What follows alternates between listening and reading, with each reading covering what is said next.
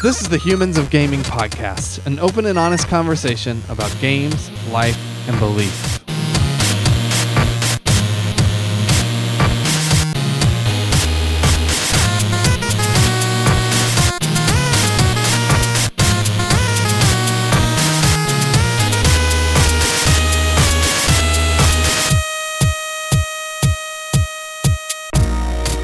Hello and welcome to Humans of Gaming. I'm Drew Dixon. I'm your host, and I'm joined as always by my co-host, Chris Gweltney. Hey, Chris. Hey, Drew. Should we review our titles? Do you feel like that's important? Are we still on that? I'm the chief executive nerd for Love Thy Nerd. I'm the chief content nerd of Love Thy Nerd. Hey, and speaking of Humans of...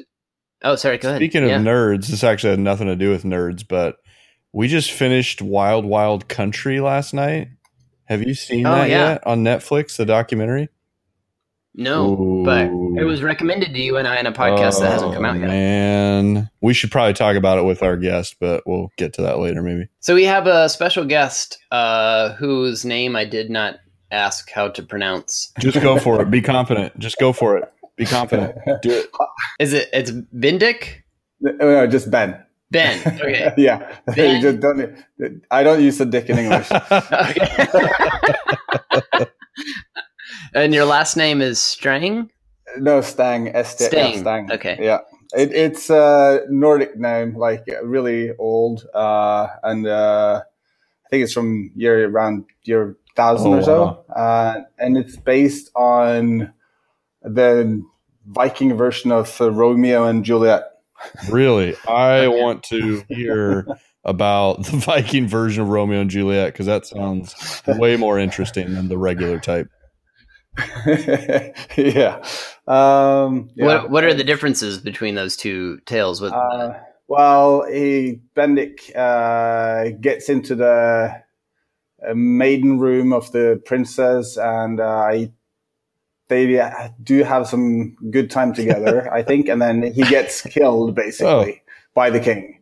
So it's a bit more brutal, the Viking way. Yeah, that seems about right. But then she dies of sorrow, and you also have something with these flowers growing up over the house or something, and then as they are unioned, their graves are unioned somehow through some plant. It's been a while since I heard of the story. Yeah. Just a feel-good story. Yeah. We expect you to be an expert on it, basically. That's why we had you on the podcast. No, you made a game called Earthlock, and yes. I assume you've probably worked on some other games in the past. How would you frame yourself and your work in the games industry for our listeners? I'm a potato and an entrepreneur.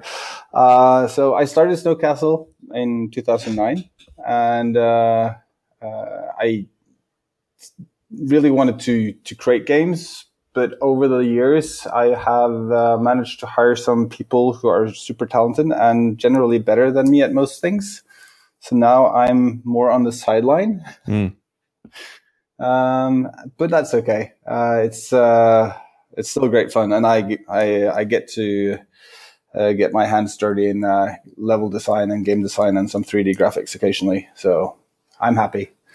Yeah. And what games have you guys produced? Is Earthlock the first? Yeah, well, we made an adventure game for kids back in 2011. It was like a mix of a interactive book, children's book, and an adventure game. And we got really great reviews. We were picked on Apple's best of 2011 list and everything. It was really great. Super start for a small game studio. But turns out you don't make much money on children, premium games on the App Store. So it was not very good financial success. Yeah. You got to figure out how to make a game that kids can waste their parents' money with microtransactions. That's the way to go. Yeah, we didn't want to do that. We're very vehemently opposed to microtransactions, especially for kids. Yeah. So it's like, you know, doing the right thing and making business isn't always so easy to combine. Sure. Yeah, and so you guys released Earthlock not too long ago, and then I believe are sort of relaunching it as well. Yes. Yeah, I guess give us the quick pitch. What is Earthlock?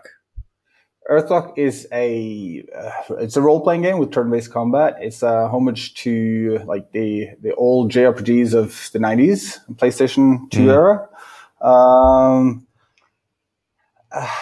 You also have a part of it which is inspired by Harvest Moon. So you have a little base where you can grow plants and spuds, and then you're equipped with a spud gun. So that's your ammo. And it's some variations to level progressions, and it's strict turn-based, as in you're in a fixed position. You don't move like in XCOM, but you have a character pairing. So you're a total of 6 characters you can play. You can choose 4 for combat, and each of those, with those 4, you have 2 pairs, and then they have these different pairing abilities and growing friendships that will unlock different more abilities, and it's a classical epic fantasy story. Save the world. Yeah it's interesting to me that's not I don't know, it seems like that's kind of, I get there's still those types of games that come out. Like I think about I guess Breath of the Wild's a little bit that way.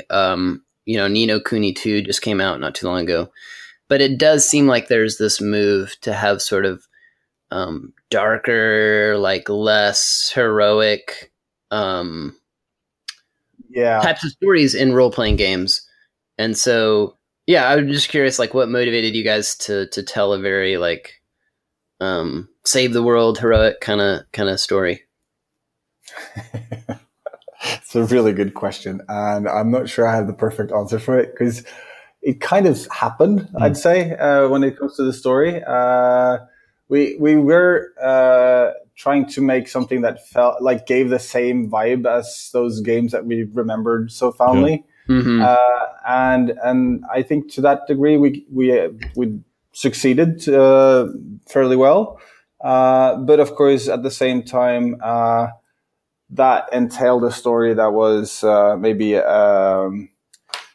too epic in some way. At the same time, that's also the era, the type of stories that define that era in many ways. And so, but having some more or having some humor to it, I think it's kind of fun. And also, we created a really interesting universe. It's like a planet that stopped rotating, or it's tidal locked with the sun. So one side is always facing the sun, and that's where it's really warm or like burning hot. And then you have the dark side of the planet, which is like glaciers and always night. And we got to explore that universe a bit, which is also what we're going to do for our next game. Keep it in the same universe. Oh, cool. Yeah. So the next game will be a sequel to Earthlock? Not a direct sequel, but it will be in the same universe. We're really early in the development, so I can't tell you much about it yet. I'm curious, like what RPGs like from the 90s were kind of the biggest influence, either on the team or on you specifically for this? I think for the team in general, I would say Final Fantasy 7 and 9. One of my programmers has a Final Fantasy logo tattooed on his arm. So just a minor fan then. Yeah. For me, it was I grew up with a PC, so I was playing like Quest for Glory, King's Quest, Police Quest, all of those CR games in the 80s. And then I was doing a master's in science and engineering at Buffalo University, New York State University of Buffalo. And then I was playing Ultima Online way too much. And I switched from doing micro and nanotechnology to VR, and then I just decided I wanted to do computer games. So I had 1 year at Buffalo, and then I went back to the Danish Technical University and changed my master's to virtual reality, course, I couldn't say computer games because that was like taboo back then. And so I instead of doing these micro robots, I started looking at how to make plants for video games. Right. It's funny you mentioned Final Fantasy IX because I just started playing Earthlock like a couple days ago. I'm only probably a couple hours in, and I kind of had some distinct feelings of Final Fantasy IX as playing it because it's kind of, it's a little more I don't know, whimsical is the word, but like you're dealing with real things, but there's a bit of whimsy to it.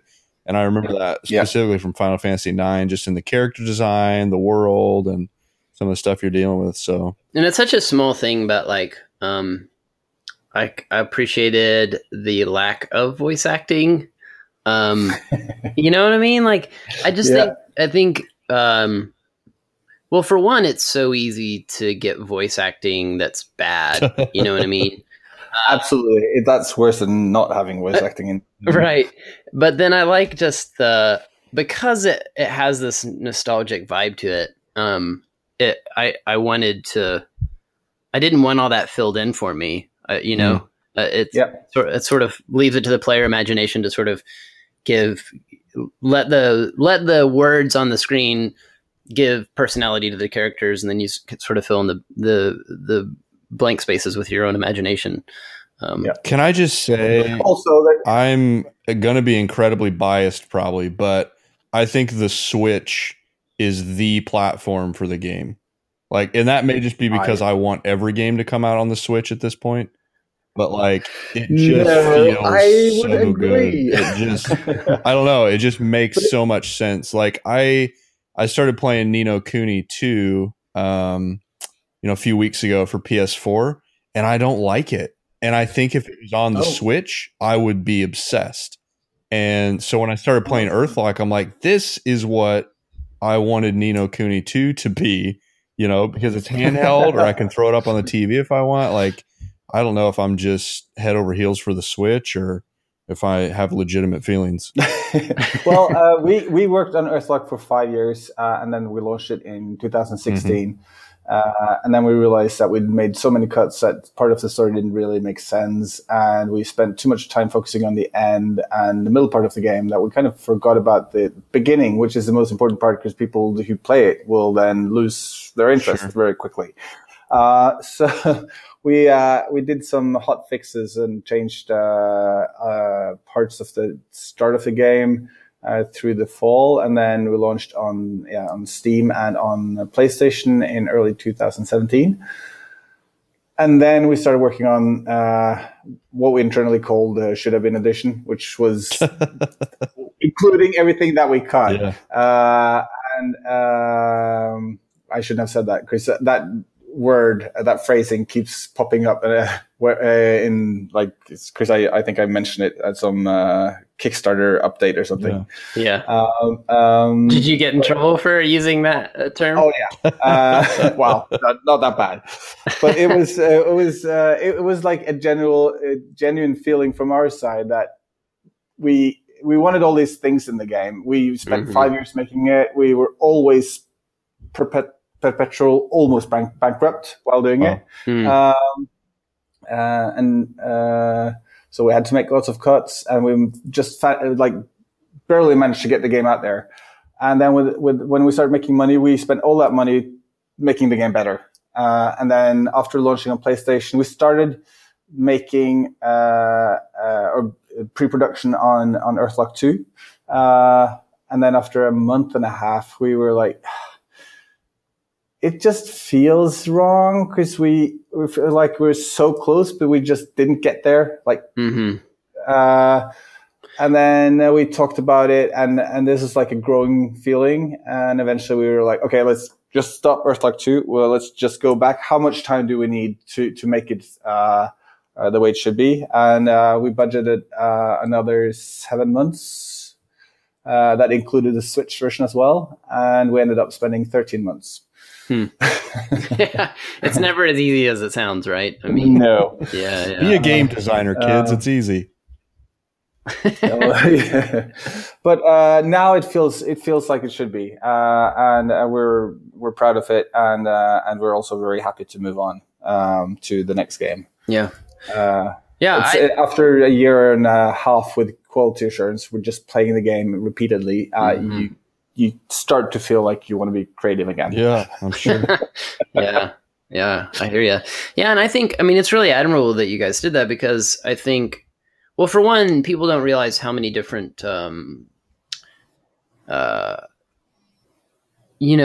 pressures there are even upon more quote unquote independent game designers to make games. Like you have your community that expects the game within a certain time frame, and then like for you guys, if you've kickstarted, they sort of expect to get their hands on the game within a certain time frame, and then also you want them to have a really good experience. But there's just all these different competing pressures to meet up to, and to come back and kind of admit like, hey, we're not happy with this and we want to fix it. I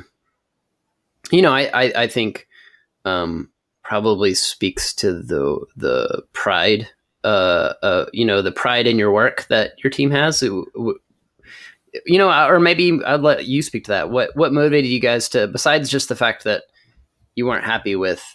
I think you're spot on. It's a pride. I mean, we were working on making games because we love what we do, and it's a shitty salary, but at least it's fun. Yeah. But that also means that once we made a product, we put so much love into it that you can't leave it behind if you're not happy with it and you're not like fully proud of it. Yeah. It's so wrong. So, but also, we chose to publish, we had to publish it as a game like fully new product, because it was so different from the previous version that you wouldn't have any save game compatibility. And if we just made it as a patch, we would have, enormous amounts of support questions of people like, what did you mess with my save games? So we had to publish it as a new title, but at the same time, it felt wrong to charge people for it in a way, because everybody who bought our game, it was like our first game, and just giving us the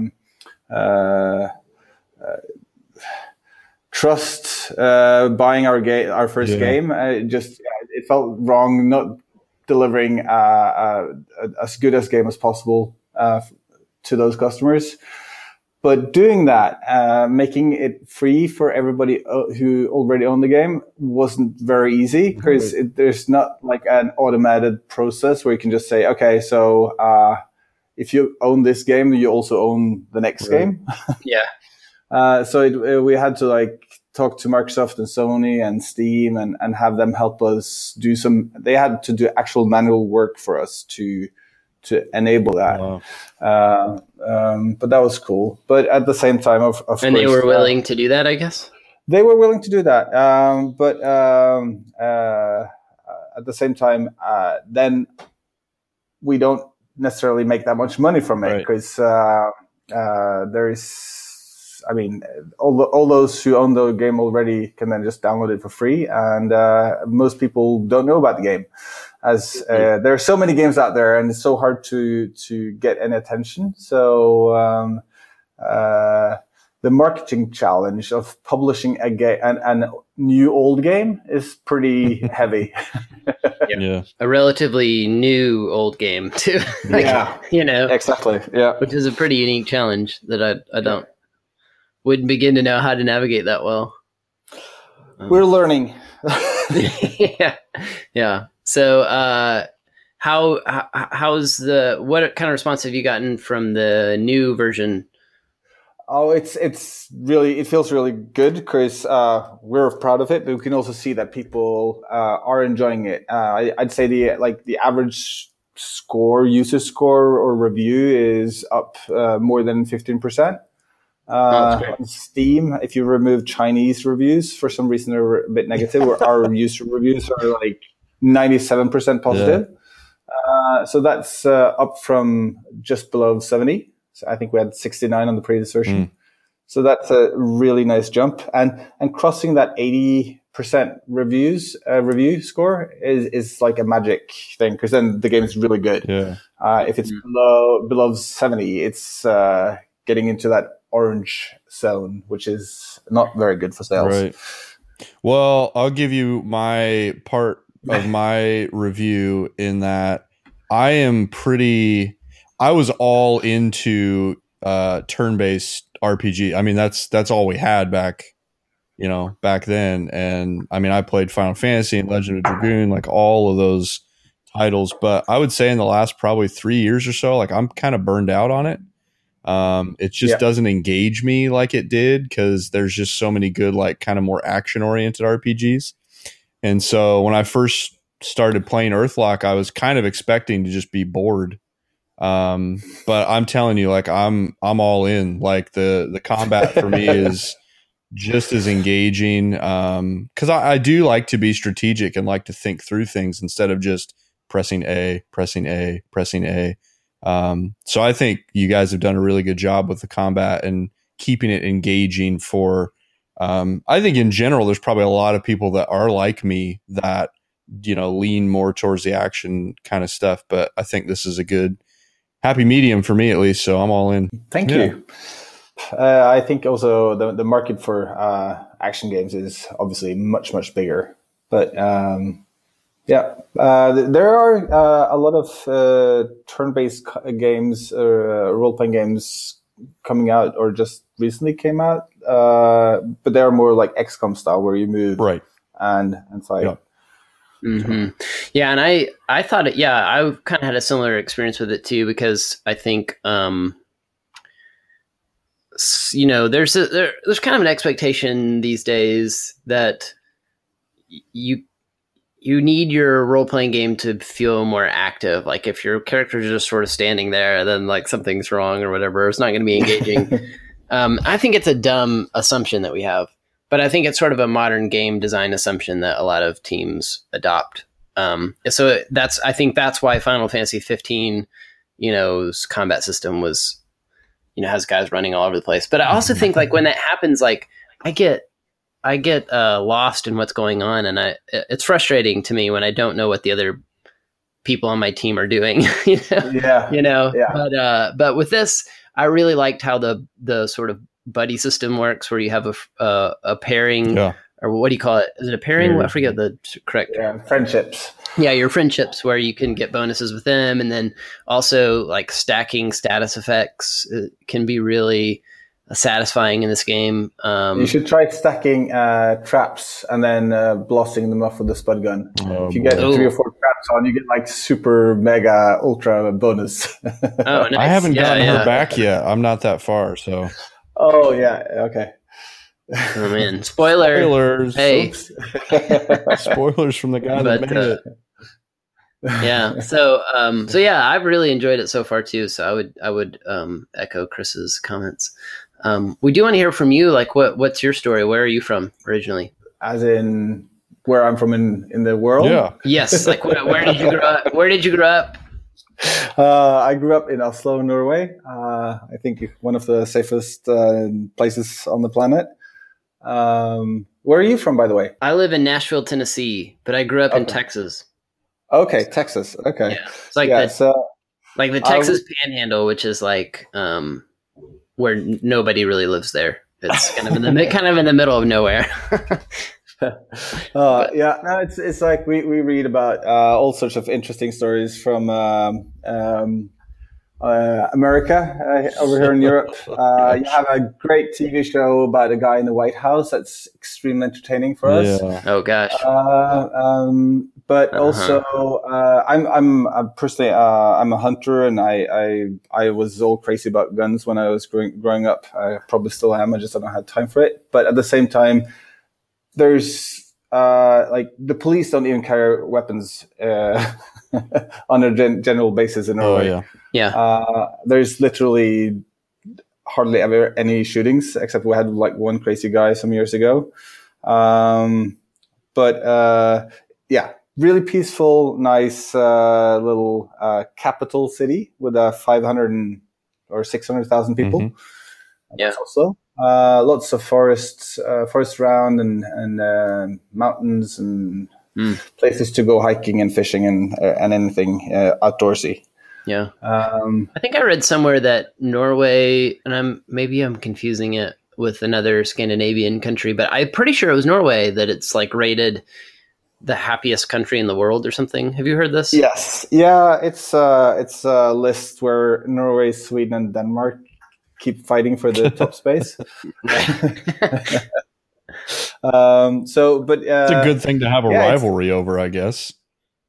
But it's also because it's pretty much the same type of political system. Right. You got lots of different parties, and no matter what you vote for, it normally almost end up being the same thing anyway. Quite social in many ways, like free schools, free public healthcare, and free universities. But at the same time, you pay almost 50% tax if you make decent money. Mm-hmm. But then if you look at American taxes and add insurance money for a social security, then I guess you're pretty much the same place, aren't you? Yeah, I mean, probably. It certainly can feel that way. Yeah. So, but here, you don't have to worry about that. It's because no matter what happens, you can just, you get taken care of. Yeah. And that's the same in Sweden, Denmark, and Finland. And we have our little internal union here where I can choose to go to university in Sweden and Finland and Denmark if I like, and it's still free because they just have this arrangement between the governments. Yeah. And open borders. I can just travel. I don't even need a passport. So that's pretty cool. And I guess the mentality is quite similar. The languages are quite similar. But the Danes are more into eating and enjoying their lives. And the Swedes are a bit more, I think the Swedes and Norwegians keep telling jokes about each other. But I'd say they're a bit more polite and correct than the Norwegians. Okay. And way more than the Danes. So you guys are sort of the happy medium. Yeah, somewhere in there. So okay, nice. Yeah. And did you, like, growing up, was religion or faith a part of your upbringing at all? Like, what was your life like growing up? Well, Norway is a Christian country, as in state religion is Christian, Protestant. And I was baptized. I also went through confirmation. I was able to choose, and I was weighing it with pros and cons, and I chose to get confirmed. Is that what you call it in English? Yeah. Yeah, like in the Roman Catholic Church? Well, no, it's just it's Protestants, not Catholic. And I also spent 1 year at a school in England where we had church on Sundays. My parents weren't very religious, but they thought it was nice cultural inheritance, I think. Yeah. So I guess I grew up slightly unconscious about if there was a God or not. He was just there, or like in terms of celebrating Christmas and Easter and attending church rarely, but occasionally. My takeaway has always been like the New Testament, just be nice. I guess if you were to place me somewhere, I'd say I'm hopeful agnostic. Okay. I like that.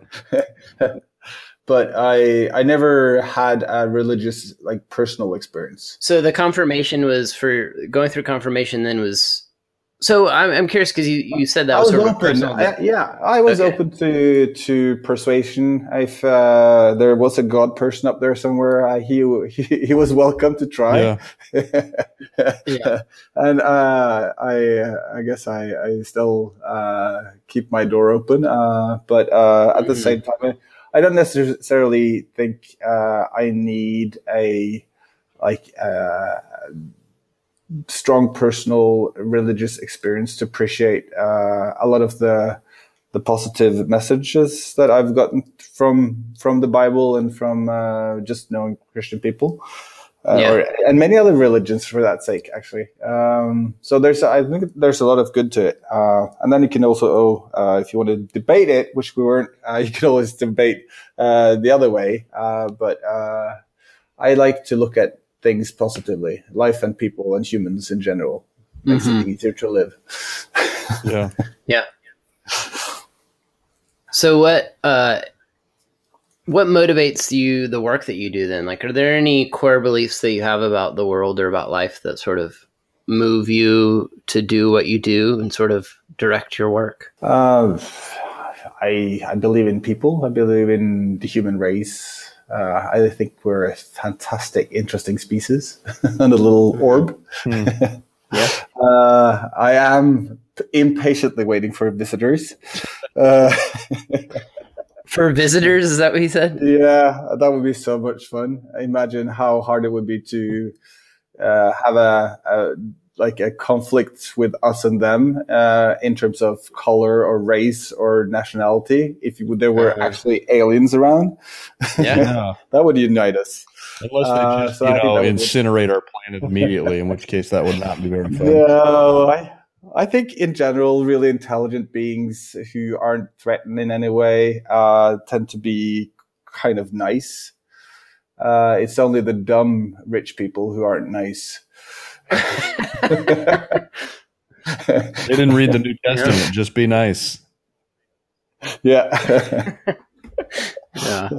So I think if there's someone who's managed to create a spaceship that can take them all the way to this part of the galaxy, I don't think they have a very stressful time taking over a planet. I think they will look at us and find us highly interesting and entertaining. And probably if it happened or has happened, we're in this natural habitat park, endangered species place. Protected. Hopefully they just give us one of their spaceships. That's what I want. Yeah. Maybe that's how we'll fix global warming and deforestation and all these environmental problems that we have. Aliens will come in and lock it down. I think we need to sort that one out ourselves, but I think we will. We just need to get pressed. We need to be in a tight corner to solve big issues, big problems. Yeah. So it's going to get a bit worse, and then I think we're going to fix it somehow. I hope so. Yeah, I hope you're right. Because I agree. I don't think that we should wait on the aliens for that one. Yeah, forget it. I'm waiting. We might have to wait a long time. Yeah, just bring a towel. Yeah. So you talked about this a little bit, but how did you get into making games? Yeah, I've been a super computer nerd since 1984 when I got my first PC. It was a IBM PPC, a portable personal computer with the size of a sewing machine. Portable. Yeah, monochrome, 2 floppy drives. It was awesome. My dad gave it to me, and he had no clue how to use it. So I had to figure it out myself. And I was. Do they still ask you to tell them how to use technology and stuff? Oh yeah, all the time. But yeah, and then I was just playing anything I could get my hands on, and if I could find some magazines with some basic programming, I could write that off and make my own programs and then edit those to make other programs. That's how I learned how to use a computer. And my friends had a Commodore 64 and Amigas, but I didn't. I was quite envious. Yeah, we all know that feeling. We all had that friend growing up that had everything that we didn't. Yep. But then I got into engineering and kind of didn't think about making games as a business, as a possible career move at all. Games were fun. And I also loved doing art, like 3D modeling and drawing and stuff. And I think it was during that year in Buffalo, New York, where I was playing Ultima Online so much, and I realized that being an engineer would require me to come up with an idea and then spend the next 5 years making that idea come true. And I figured if I was making computer games, I would have a much faster turnaround on ideas. It's kind of ironic that I would spend 5 years making. I was just going to bring that up. Joke's on you, sucker. Yeah.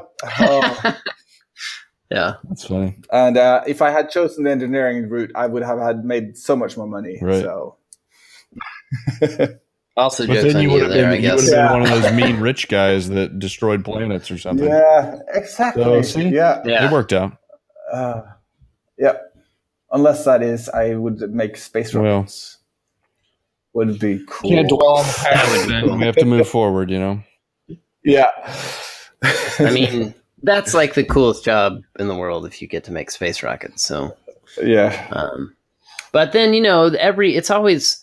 The grass is always greener, as they say, right? So you go make space rockets, and you're like, man, I just got to sit in this cubicle and do math all day, or something, and you get tired of it. If I could make games, how cool wouldn't that be? Yeah. Which is probably a lot of game design is probably sitting around and doing math too. So I only once in my entire career used differential equations, and that was to make a space turret, a little cannon that would shoot at asteroids going into a gravity field. So that's the only time I've made or used advanced mathematics. That's funny. Yeah. Do you are you married? Yes, and I got 4 kids. Oh my goodness! How old are they? 7, 8, 12, no, 13 and 14. Man, so you got teenagers. What's that like? Yeah, it's harsh awakening, I think. Yeah. No, I think in general they're all nice kids, and but I do see the teenage. There's three girls and one boy. Yeah. And the oldest is a girl, and she's 14 going on, I'd say 18. Yeah. Wow. So it's kind of highly varying how she behaves. She can be really, really mature and nice and take care of kids and make dinner and do everything perfectly. And then the next minute she could be very teenagey and nonsensical. Mm-hmm. You just have to tell yourself. Sounds like my 6-year-old. Their brains aren't fully developed yet. They're still like cooking.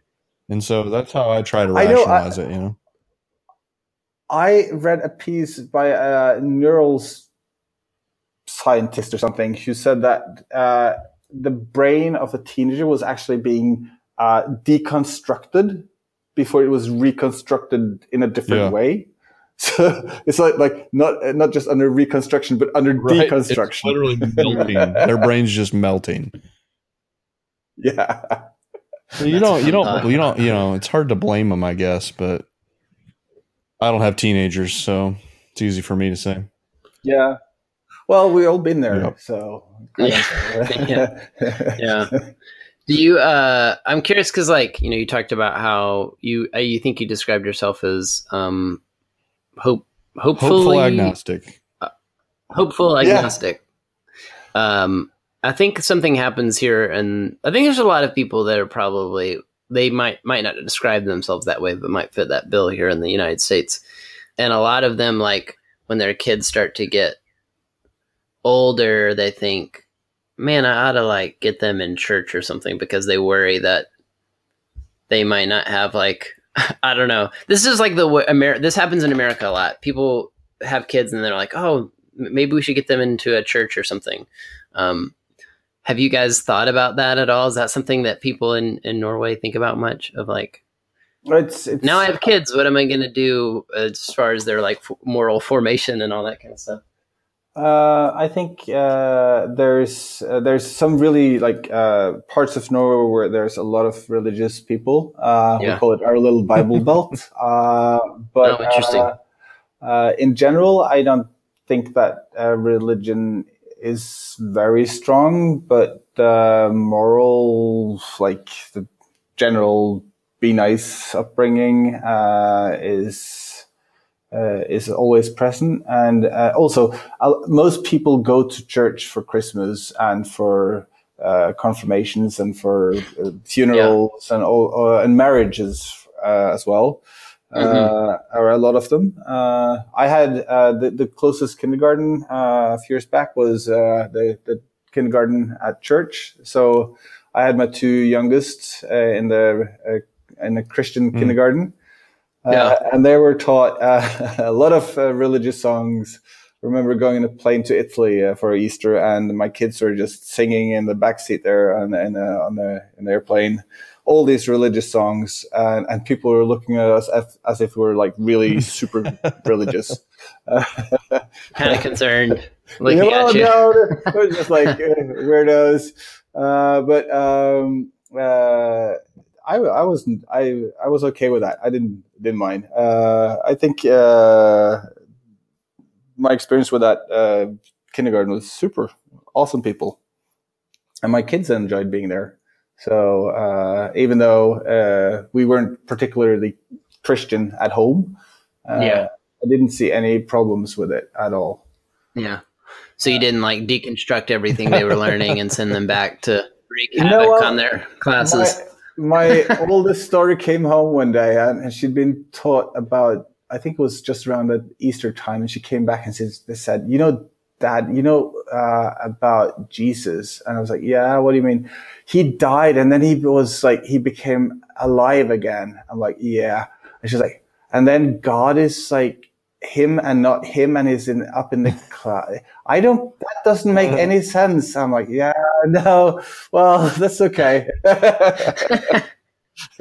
Oh man. And she was 5 years old? Yeah. Isn't it fun trying to teach 5-year-olds that kind of stuff? I remember the first big crisis my daughter had about like God and heaven and stuff. She's 6 now, but she was probably 5 when this happened. She's been wanting to go to Disney World for a long time. And so she really was concerned about whether Disney World would be a part of heaven. That was her big crisis. I just said, yeah. I mean, it'll be there. So, yeah. I mean, if that's what makes her happy, it probably should be in heaven. Hey, you went to seminary, Drew. If anybody can say that, it's you, I guess. So you're qualified. I actually tried to make this argument for it being a part of heaven that was sort of theological and in nature. And you made this argument to her, a 5-year-old. Yeah. Yes, great. I did. Great. I did. I do think, for the record, you can make a theological case from Scripture, from the Bible, of Disney World. Oh, World. Yeah, for Disney World. Would both be there, or just Disney World? Well, it'll be Disney World minus all the weird exploitative kind of stuff, So that's my thought. You've guys heard these stories about Disney World kind of being like if you get behind the curtain, it's not like on the surface, it's this like happiest place on earth kind of thing. It's like Norway, basically. Yeah, and we're all evil behind the closed doors. Yeah. I hope Norway's not like that, though. I didn't mean to make that particular. It's like it's on the outside. It's what Norway actually is. Exactly. No, my wife worked at Disneyland, Disney World Paris when she was younger, and dancing in costumes and stuff like that.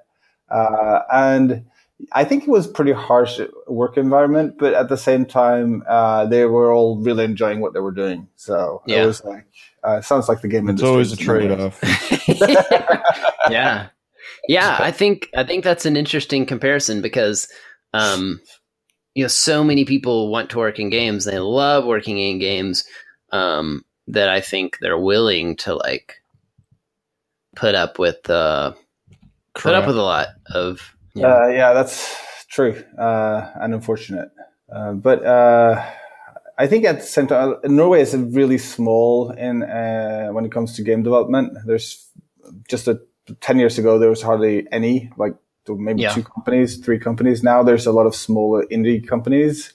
And we're, as an industry, maturing. But in general, I think at least the companies I know here in Norway and in Scandinavia are decent companies. If you can't pay people like good salaries, you compensate with some shares in the company. But at least you get paid so you can live. Yeah, right. Yeah. And none of that. If you work for free, you might get some of the profits in the future. That's a really bad deal. So yeah, I do think it's important for people who like listen to this podcast to hear, because I think don't work for free.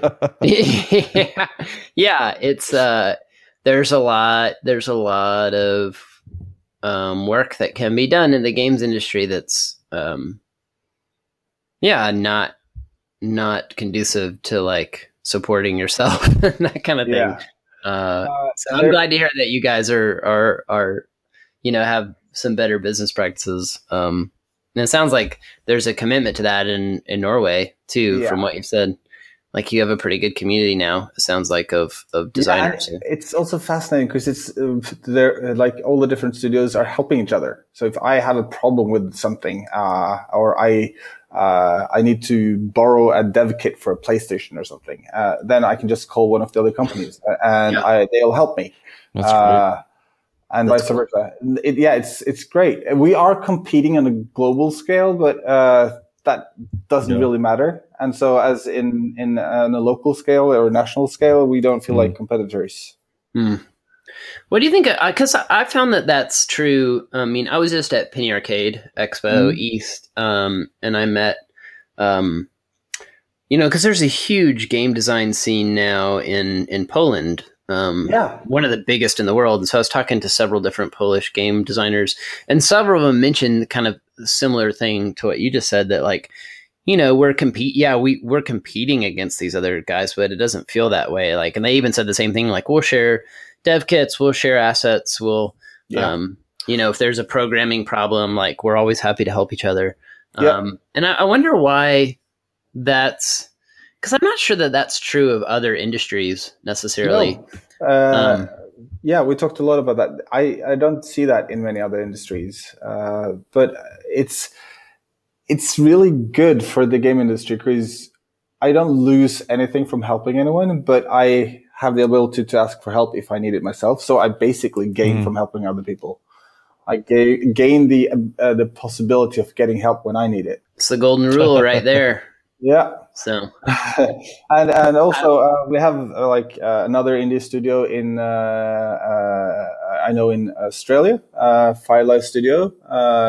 All Bullfrog guys made like Syndicate and stuff. They started another company called Firelight Studios and made a game called Satellite Rain that I immediately backed them on Kickstarter or something, and then I contacted them and back when we were trying to get our game certified, you had to get a game out on a platform. You need to go through this like ESRB rating process and PEGI rating in Europe. And there's this weird one in Australia, which even though they work with games and evaluate games as an age rating, they don't accept videos from the game digitally. You have to physically burn it to a DVD and send it to them.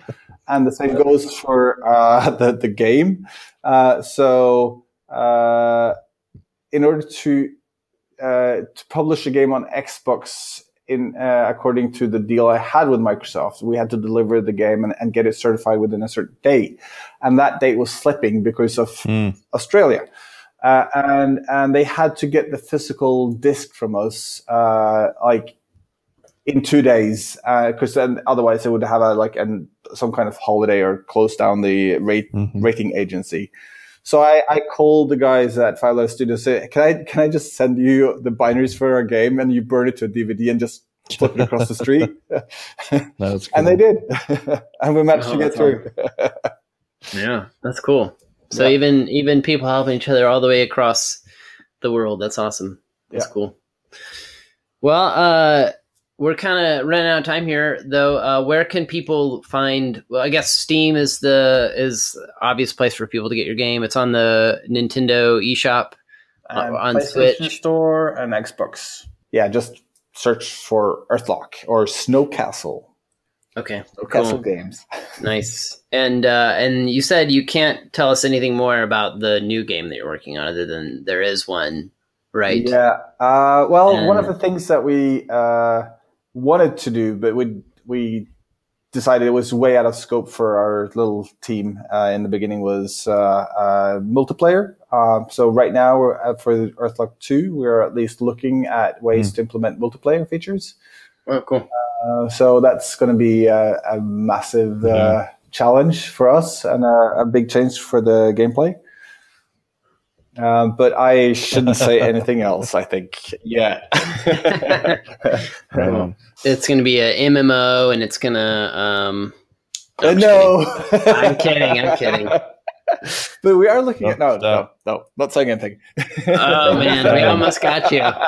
Yep. So close. And so where can people find you online? You have a website? You have a Twitter you would want to mention? Yeah, Twitter. My first name and my surname in one word, Bendik Stang. I'm mostly on Twitter. I also Facebook, same thing. Well, very good. Well, you can follow me on Twitter. I'm DrewDixon82. Chris, have you decided? No, I'm not there yet. It's not really on Twitter. Give me some time. Yeah. Search for Love Thy Nerd on Facebook if you want to follow what we're doing on Facebook. I think Ben joined the group today. Did I see that? Yes, I joined you today. Woohoo! Yeah, I noticed that. So go check that out. You have a really good way to find that Facebook page, because if you search for the URL on your email, that's right. Then it goes straight to the yes. Right. Hopefully that'll change soon, because we're about to have a website. So, but we still hope to make it easy to find that group. But yeah, we have a great, really active Facebook group. And so we encourage you to check that out. Check out our other podcast. It's called Free Play. It's a community-based podcast for the Love Thy Nerd community. They do a really great job with that show. What else? We're going to have all the social medias soon. So we'll have an official Love Thy Nerd Facebook page, not just the community page. Soon we're going to have a Twitter that'll be up and running. So all the things are happening, basically. But yeah, that's it for us. Go rate and review our podcast on iTunes, Stitcher. You can follow us on Spotify. But yeah, go check those things out. Go rate and review us. Tell your friends about it. That helps us a ton. If you'll go rate and review our podcast, let me know. Email me, drew@lovethynerd.com. And if you rate and review our podcast, there's a chance I might be able to hook you up with a game at some point.